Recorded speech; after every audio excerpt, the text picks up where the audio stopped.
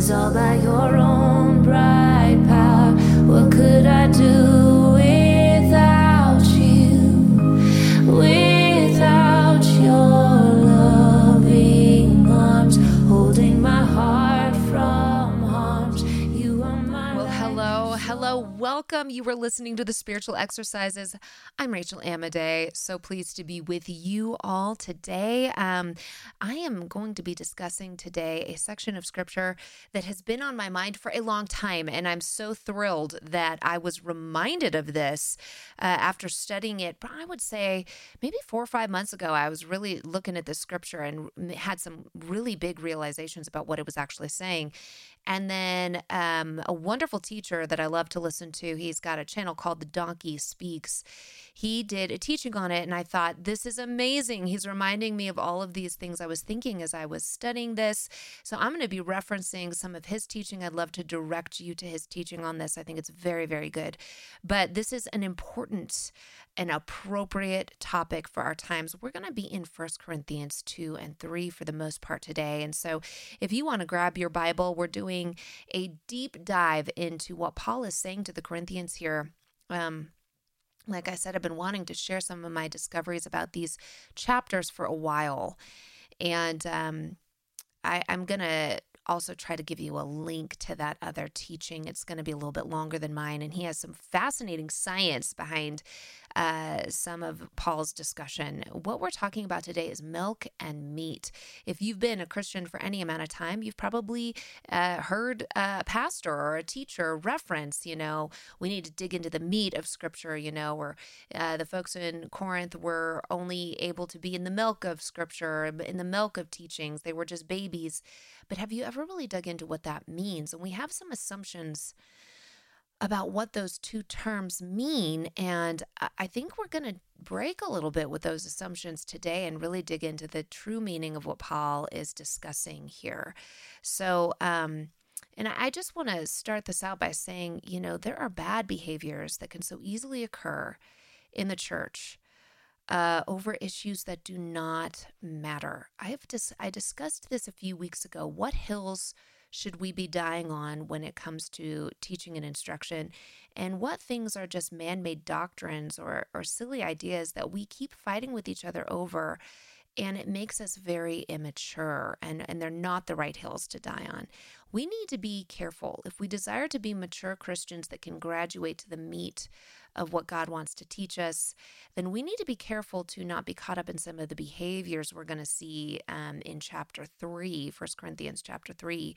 But now, if you go and you watch that Donkey Speaks video, you're going to hear him say that 1 Corinthians really was written to us as well, I don't love to approach Paul that way. I think Paul wrote to other churches, but his writings are for us. We can get a lot out of it.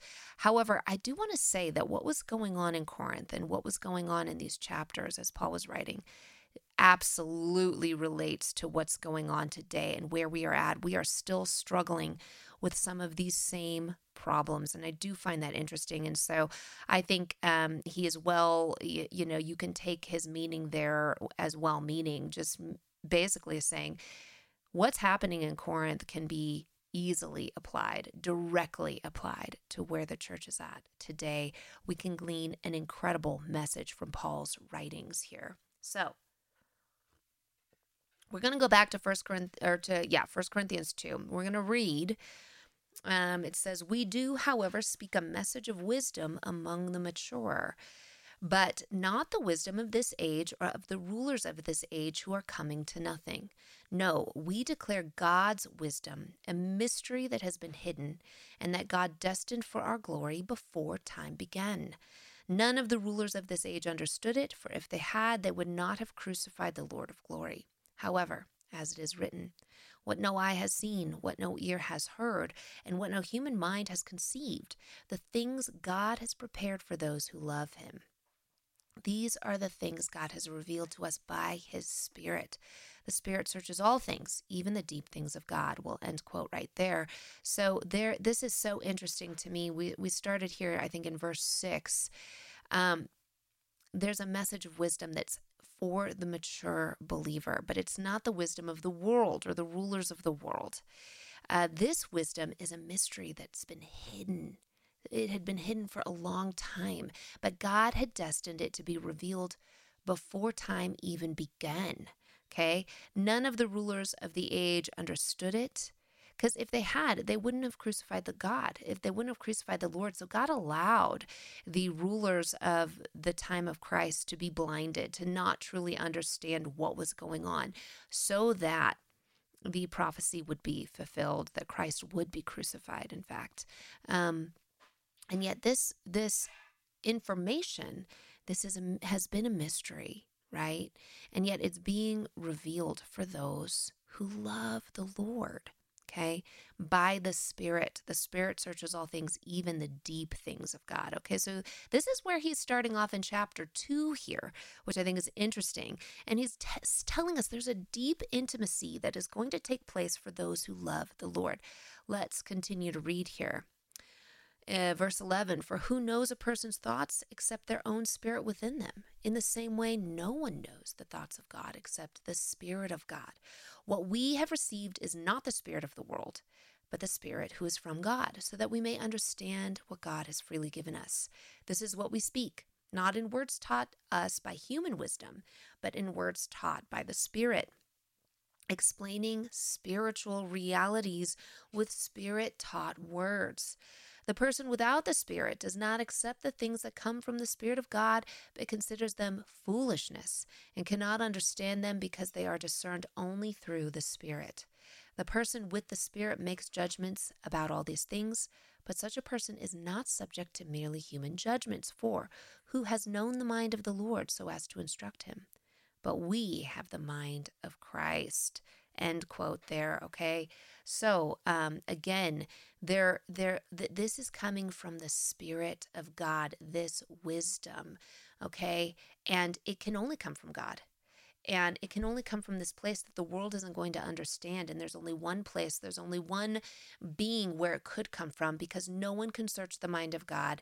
This is going to be deep information, unique information, right? And we're supposed to have that mind. We have the mind of Christ. We should have knowledge that the world has not known or understood. Now, I kind of discussed this in my book regarding this idea of having the mind of Christ. We should be receiving the DNA of our Heavenly Father through the work of Yeshua. Paul says to us time and time and time again, in Christ, this term, in Christ. Well, interesting, in John, we notice that Yeshua says time and time and time again, I am in my Father. I am of my Father. I am a part of Him. I'm a carbon copy of Him. Okay, so the pattern here is that Yeshua came out of the cell where the Father is, where the Father resides, had to leave that nucleus and go out into the cell body and go out into it in order to be the RNA, to transcribe a perfect message from the DNA of God about who God is and what God's people are like, to restore us to what we had lost in the Garden of Eden, to give us the DNA of God that we might have the light and the life that is in Yeshua. And so we are supposed to be in Christ, just as Christ was in the Father. This is kind of the relationship that I describe in the book. So we're supposed to have this really important and really unique information that does not resemble the fallenness of the world. It's the DNA of God. It's what God gave us before the fall. It was destined for us from the beginning that we would be like Him in this way. And Yeshua's work is what gets us there, okay? So now we're going to kind of skip ahead here to chapter 3, and let me just get there here so that we can read this together. All right, and we're just going to go through these verses. I wanna kind of just, I want to go verse by verse. There is a lot in here, and then we're going to get to what is milk and meat, okay? So let's go through chapter 3 first. He says, brothers and sisters, I could not address you as people who live by the Spirit, but as people who are still worldly. mere infants in Christ. I gave you milk, not solid food, for you were not yet ready for it. Indeed, you are still not ready. You are still worldly. For since there is jealousy and quarreling among you, are you not worldly? Are you not acting like mere humans? For when one says, I follow Paul, and another, I follow Apollos, are you not mere human beings? Here we have some behaviors starting to come out and labels. Oh, I'm of this tribe. I'm of that person. I'm of that denomination. Why do we do this? Why don't we just get into the Bible? We need good doctrine, but our identity is in Messiah. And all these different denominations, all these different labels claim to have the doctrine. And so we label ourselves according to worldly labels, man-made labels. But our identity is supposed to be in Messiah. It's not supposed to be about these labels. And there is a spiritual maturity that Paul's going to speak to getting rid of the labels. I promise you, when Yeshua returns, he will not be attributing himself to your denomination. He's not going to come back and say, hey, I'm a Baptist, or hey, I'm a Methodist, or hey, I'm Catholic, or hey, I'm Reformed. This is not what he's going to come back and teach us. This is not. And, so we talk about things like, what is religion, right? Religion, your belief system. I think the Bible is above and beyond what we even call religion. The Bible is just the truth. It is life. God calls it teaching and instruction. The Most High, the Father of you, the Father of all, is teaching and instructing you through his word. That's what the Bible is. It's not a religion. It's not going to be filled with man-made doctrinal ideas.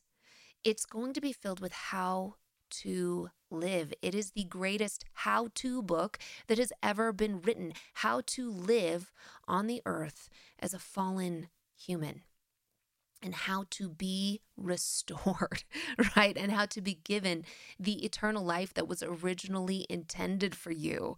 Okay, we have to get beyond the labels. The labels are a problem, and the labels even were a problem, it sounds like, during this time of Paul. So, if we keep going here, he says, let's keep going. What after all is, we're in verse 5 here, chapter 3, verse 5. What after all is Apollos, and what is Paul? Only servants through whom you came to believe, as the Lord has assigned to each his task. I planted the seed, Apollos watered it, but God has been making it grow.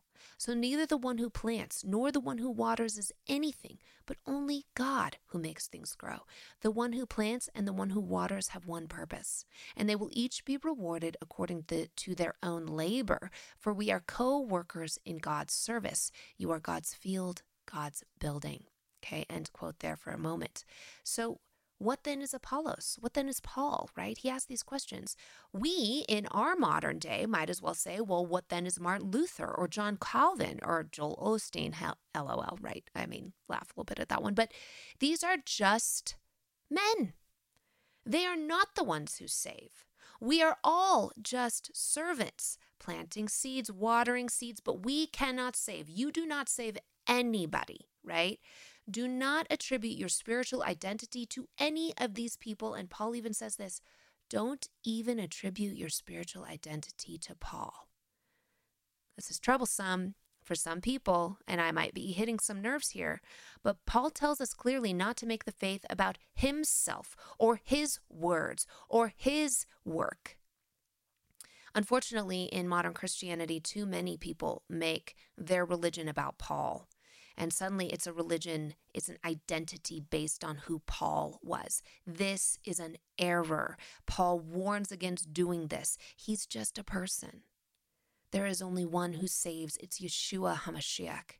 And if your identity is not in him and what he was from the beginning, then you are not doing the work of God. You are not rooted in the root. You are rooted in a man. We need to be rooted in Christ, in God. Let's continue to read here. So, verse 10, by the grace God has given me, I laid a foundation as a wise builder, and someone else is building on it. But each one should build with care.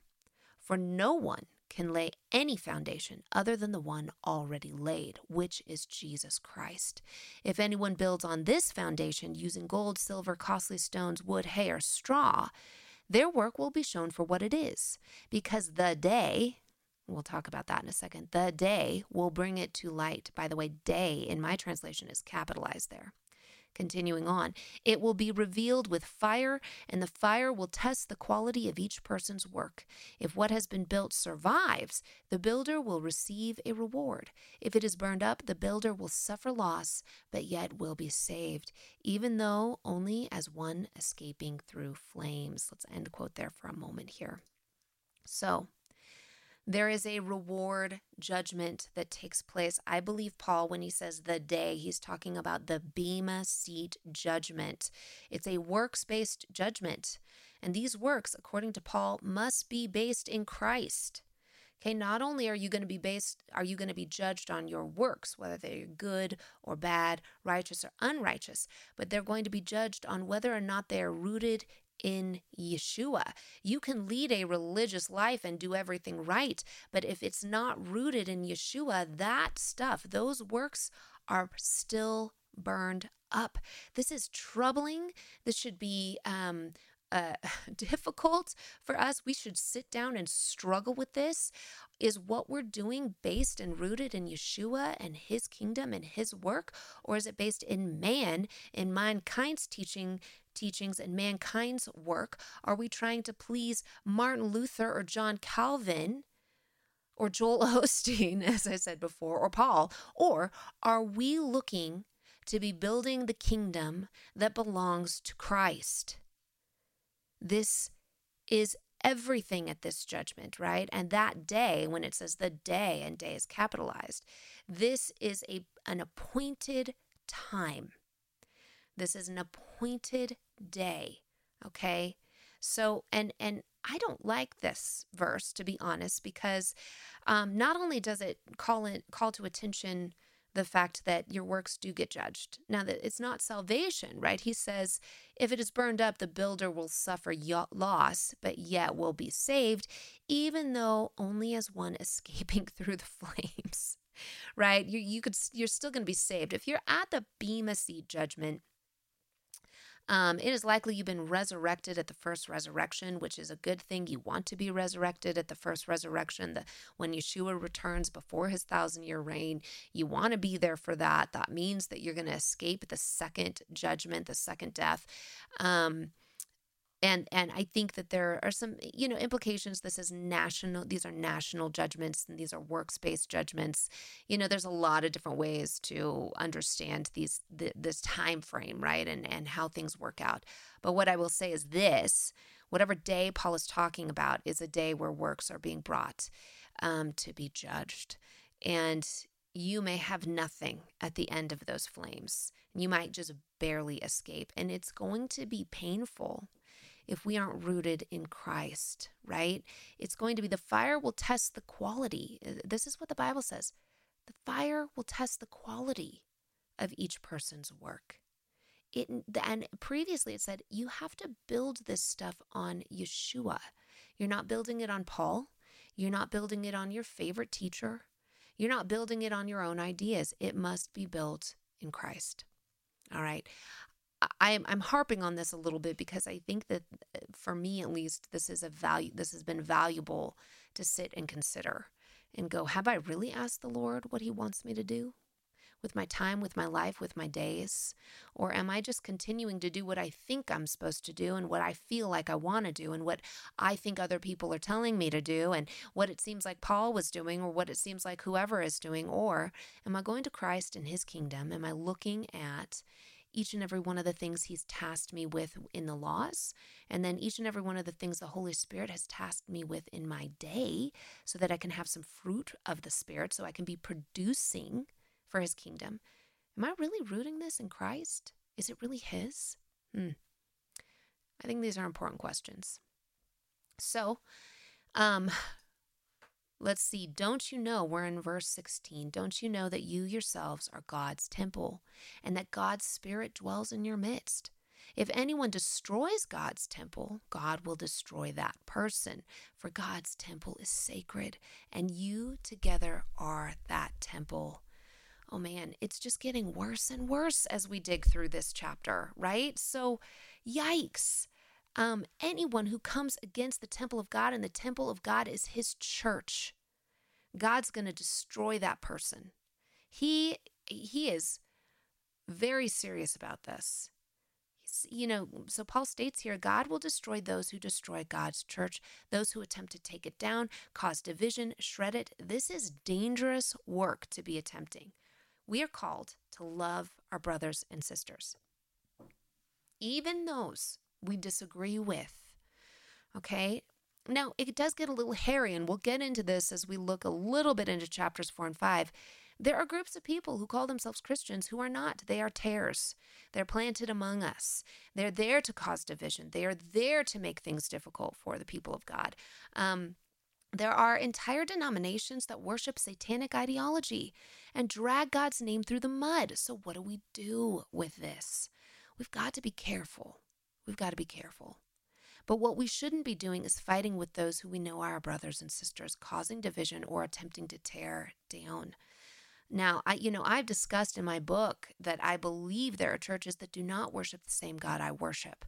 And we need to be able to call this out and tell the truth about it. And again, we'll get into this in a minute here, but I may be able to debate those ideas. I may be able to work to try to bring others into obedient understanding.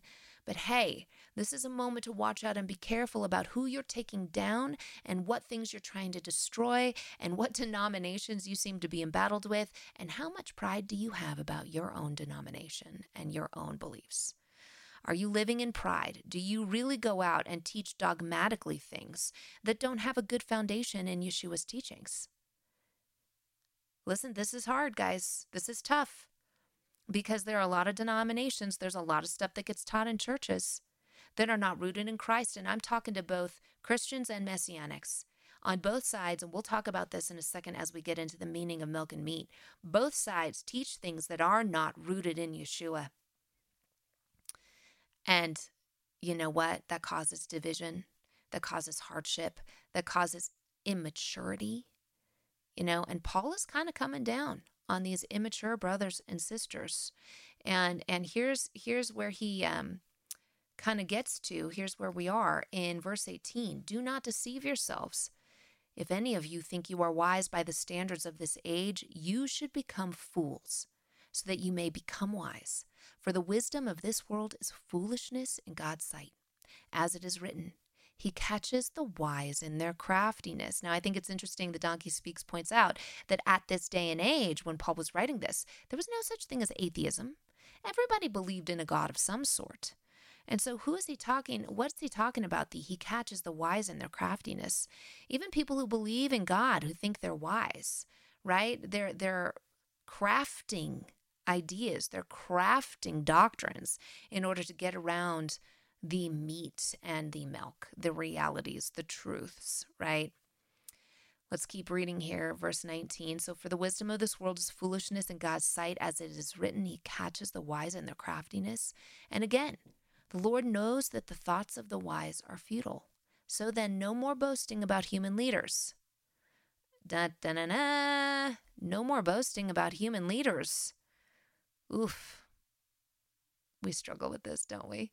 Let's continue. All things are yours, whether Paul or Apollos or Cephas or the world or life or death or the present or the future. All are yours, and you are of Christ, and Christ is of God.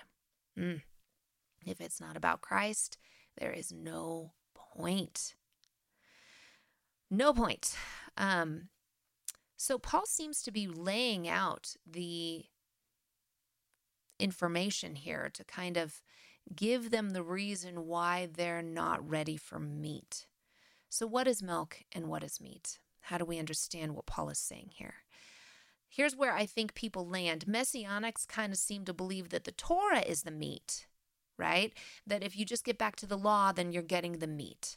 And then Christians believe that the Torah is milk. Oh, and that you don't need it anymore. That was just for when you were a baby. Only babies need it. Now, I have to say, I think both views, in my opinion, are not quite right. And I loved hearing another teaching on this because as I was reading this a few months ago, I was like, oh, both sides are getting this wrong. Not everybody. There's people on both sides that are getting it right. But a lot of the argumentation I hear on this issue, I think this is wrong, given what Paul is saying here. Let's think about what milk is to a baby. It's nourishment, it's life, it's essential. A mother's milk provides antibodies for a baby to keep them from getting ill.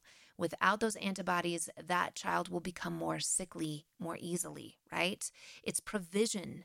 Milk is a necessary foundation. In fact, study after study shows the health of children and adults is oftentimes linked to whether or not they were breastfed, whether they got the right milk when they were growing. So the milk is the beginning essentials, and without it, you can have a lot of issues in the body, right? So I believe that Torah is most definitely milk. Let's start there, Messianics. It's the beginning. The laws were given first. They were the essential understanding of the character of God. They were the building blocks. They showed how to have unity between God and his people after the fall. Requirements in order for closeness and relationship. This is the foundational aspect of relationship with the Lord. And it's the foundation that helps us understand everything else that comes up in Scripture. Without the Torah, without the teaching and instruction of Genesis through Deuteronomy, we would never understand what Christ did. We cannot understand the work of Yeshua without it. Remember, Jesus says this at the end of John 5, when he says, if you would have believed Moses, you would believe me, for he wrote about me. But since you do not receive Moses, you cannot understand me, you cannot accept me, you cannot know me, you cannot believe in what I'm doing. Jesus says this. You have to believe in the Torah. You have to understand it and know it in order to understand the work of Christ. Well, that's the foundation, right? That's milk. That's what you get at the beginning. It's the basics. If we don't get the basics right, we're going to have a very hard time getting the deeper things of God right. So, and Paul talks about the hidden deeper things, right? He's saying, these deeper things of the Torah, this concept of the Word made flesh, Yeshua's work reflecting all that is given in the Torah, to understand the why of the Torah, the why of Yeshua. The why is the meat. The deeper things are the meat. You cannot graduate to the meat level of thinking if you have continued to reject the milk, the basics. So, the Torah is literally taken as the basics. You must believe those laws are true, good for teaching and instruction, and the starting place of relationship with God. If you do not have that foundation, if you don't have that milk, you cannot grow to get the why of the Torah, the understanding of the deeper things of Yeshua. Why are these God's laws? Why and how are they reflected in the work of Christ? And what is this work that Yeshua did? And how did he fulfill these laws? If you don't understand the laws, how can you understand that? So here's the thing. Messianics think the Torah is the meat, that you have to get back to the Torah. Torah is Yeshua. So in some roundabout way, I guess that's kind of true, but do you see how it's kind of false? And then the Christians believe that Torah is the milk and it's only for babies and you get rid of it after Yeshua. And do you understand how that is problematic? Then you've skipped over the milk part of the process for every Christian. They never get the milk. And you want to graduate them to the deeper things of Christ without any foundation or information? That's a gigantic mistake. We can't do that. Right? For Judah to throw away, and then you've got the Jews, right? So for Judah, the Jews, to throw away Messiah is to be incredibly immature in the faith, because now you may understand the work of the Torah, but you don't ever understand the why. You never get to graduate to meet. So that's childishness. You stay a child in that mindset. For Israel, for the rest of us to throw out the definition of Messiah by refusing to acknowledge the laws of God, that also is childishness. And it ensures that we cannot accept any of the meat, we can't accept any of the deeper understanding, because every time we try to get a deep understanding, we realize we're missing the understanding from the Torah in order to get there. You're missing a piece. It just doesn't work. We carry no understanding of the true work of Messiah without that foundation. So true spiritual maturity requires an understanding of the Word that became flesh, the laws that were lived out through our Savior that would make us like Himself. And to dig into that deeper understanding of those laws, then the why of the whole story, we get to graduate into that, right? Then we get to graduate to the meat. So if you have to go back to the milk, it means you need to revisit the laws of God to understand that your behavior is an indication of your spiritual maturity. And Paul says this, right? If you do not understand how to behave, you are never going to understand the next levels, right? So now if we go into chapters 4 and 5 in 1 Corinthians, we see even more critiques of the bad behavior that was going on in Corinth. And we see an encouragement to keep the Passover with the right type of leaven, right? Or with unleavened bread instead of, the previous leaven. I'll give you an example here. For example, in chapter 5, verse 9, he says, I wrote to you in my letter not to associate with sexually immoral people, not at all meaning the people of this world who are immoral, or the greedy and swindlers or idolaters. In that case, you would have to leave this world. But now I am writing to you that you must not associate with anyone who claims to be a brother or sister, but is sexually immoral or greedy, an idolater or slanderer, a drunkard or swindler. Do not even eat with such people. What business is it of mine to judge those outside the church? Are you not to judge those inside? God will judge those outside. Expel the wicked person from among you. End quote. Ugh. I mean, I don't know about you, but this is really a tough piece of advice. I'm not sure I know exactly how to apply this properly in our modern day and age, but he is clearly saying, listen, if you want to get to the meat, if you want to become mature, if you want to grow up, you have to stop disregarding the laws of God. You have to stop rejecting the guidelines that God gave His people. I don't like this section. It really speaks to a piece of me that parts of me I wish I could go back and undo in my life, right? And I have to go before the Lord and just say, I know you've forgiven me. And I know I don't know how to apply this actually in my life today. But the reality that Paul is talking to here is that this church refused to abide by God's laws and refused to keep their people, the Christians, accountable, the believers accountable. Now, he says clearly in here, you can't go outside and judge the world. They don't know the Lord. They haven't accepted the covenant. They're not part of the deal. They don't know the laws of God. You have no business judging them. Why would you even be shocked that they do all of these things? But in your congregation, in your church, you are telling people, you are accepting people in without telling them, listen, you need to go back to the milk. You need to get these things right. You need to straighten out your life before the Lord. You need to know the law of God. And then you'll get to graduate. Then you'll get to grow up, right? And so he encourages in chapters 4 and 5, keeping the feast days, living a sexually pure life, clean and clear, right? Not being greedy, having a clean eye, right? A bright eye, not being an idolater, not putting other things before the Lord and what He requests. He encourages righteous behavior because these are the signs, right? Don't be jealous. Don't be divisive. These are signs of mature believers who will be able to graduate beyond just knowing the laws of God, but then to getting into the deep understanding of the why. And he's asking something very difficult from this church. Again, something we don't do anymore. We don't address sin in the Christian church. And we cannot because we continually reject that the milk of God even is necessary. So we have no foundation, no legs to stand on, no right to judge or redirect anyone because we pick and choose which laws we like and we tell God which things we think should still be, we should still be abiding by and which ones we shouldn't be. This makes us spiritually children. Deuteronomy 6:6-7 says this, and these words which I teach you shall be on your heart, and you shall teach them to your children. Now, why am I bringing up this verse? Well, this is kind of, part of the concept of the Shema. Hear, O Israel, the Lord our God, the Lord is one. You shall love the Lord with all your heart, mind, and strength.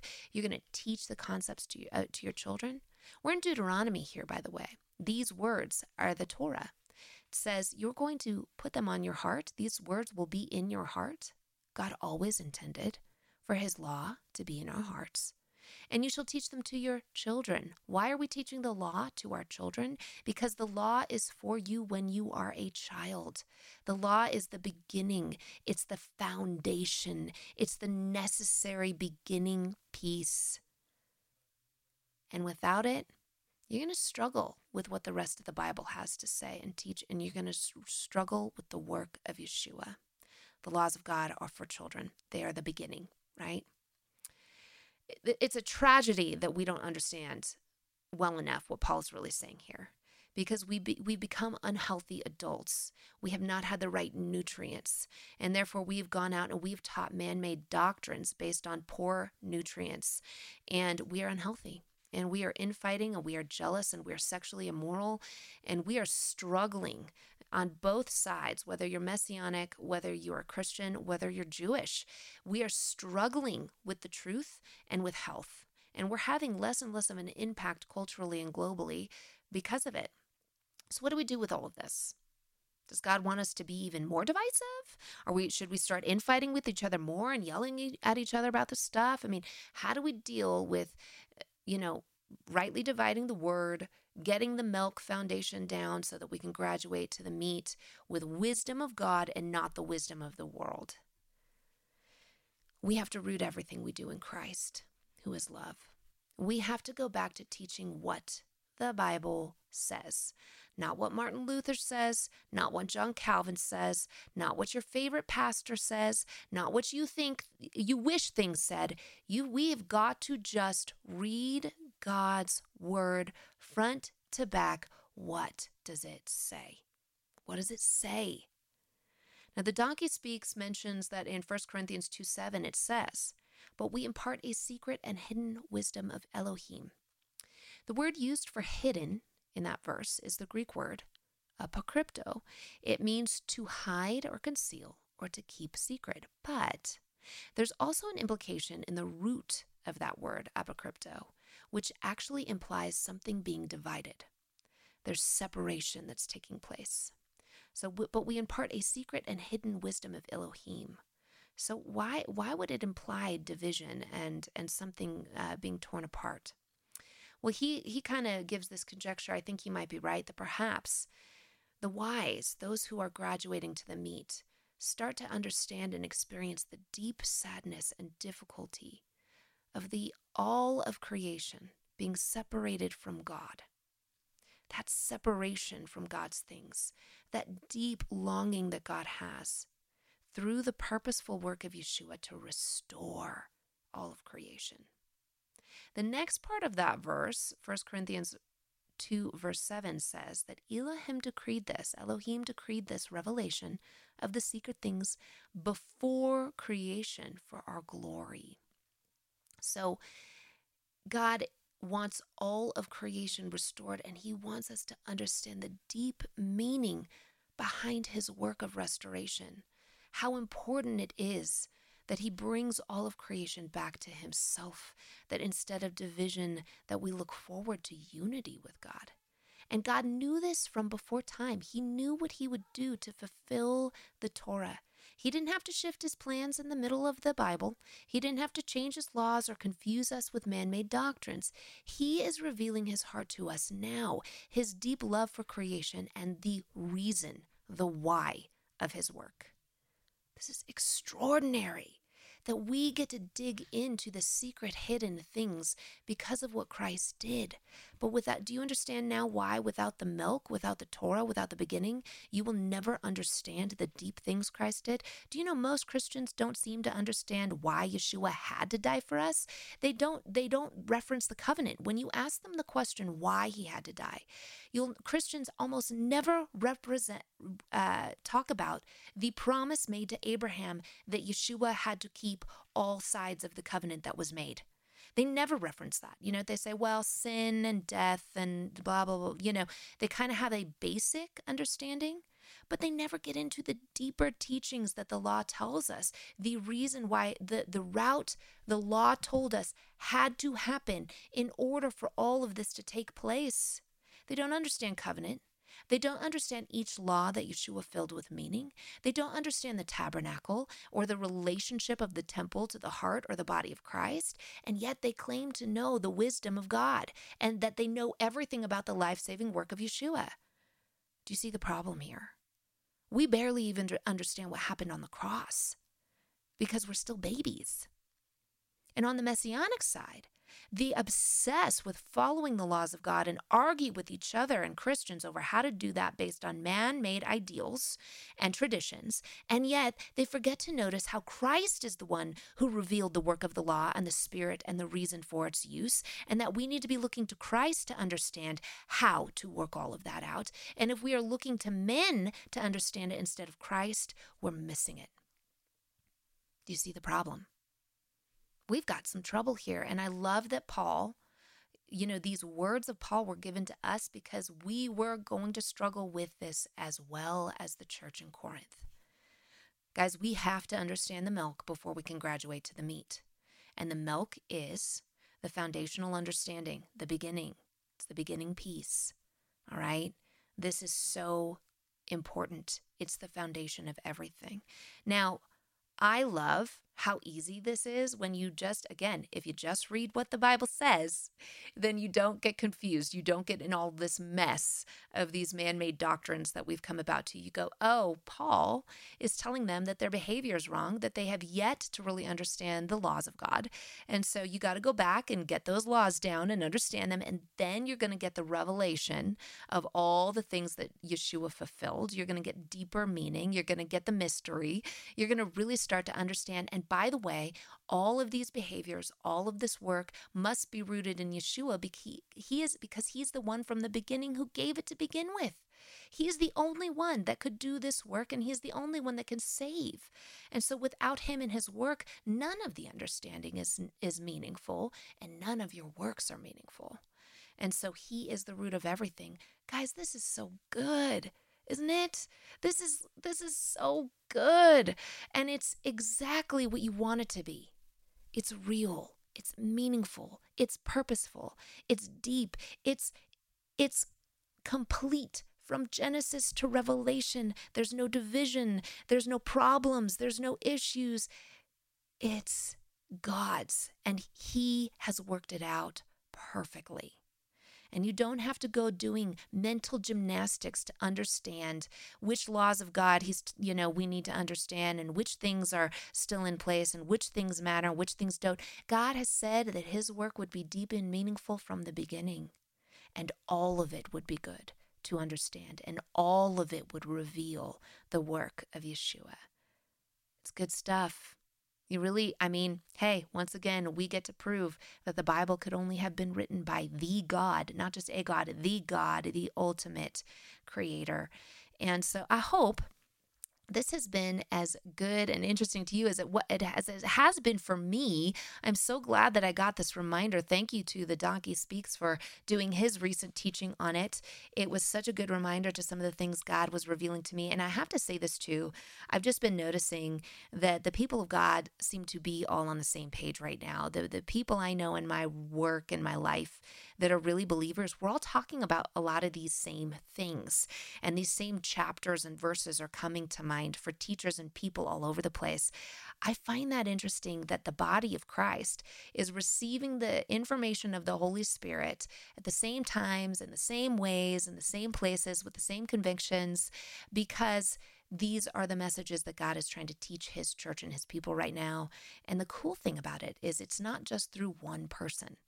It is through the entire body, the church, your everyday average person attending, whether you have a platform online or whether you're just in your regular congregation. I bet you're having some of these questions. I bet you're thinking, what do I need to know? How do I need to, be reading my Bible? What should we be focused on? It's interesting.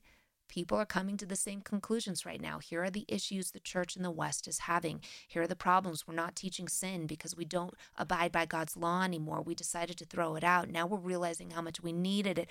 We're trying to return to it, but we don't know how to return. These are the issues of the day. And so it is no surprise to me that so many of us are on the same page. I hope this teaching has blessed you. If you have questions, needs, concerns, or prayers, please feel free to reach out to me. I will be back next week, hopefully, with some interviews and some other just great, fun discussions for you. And may you have many blessings as you prepare for your Sabbath tonight and tomorrow. Again, till next time.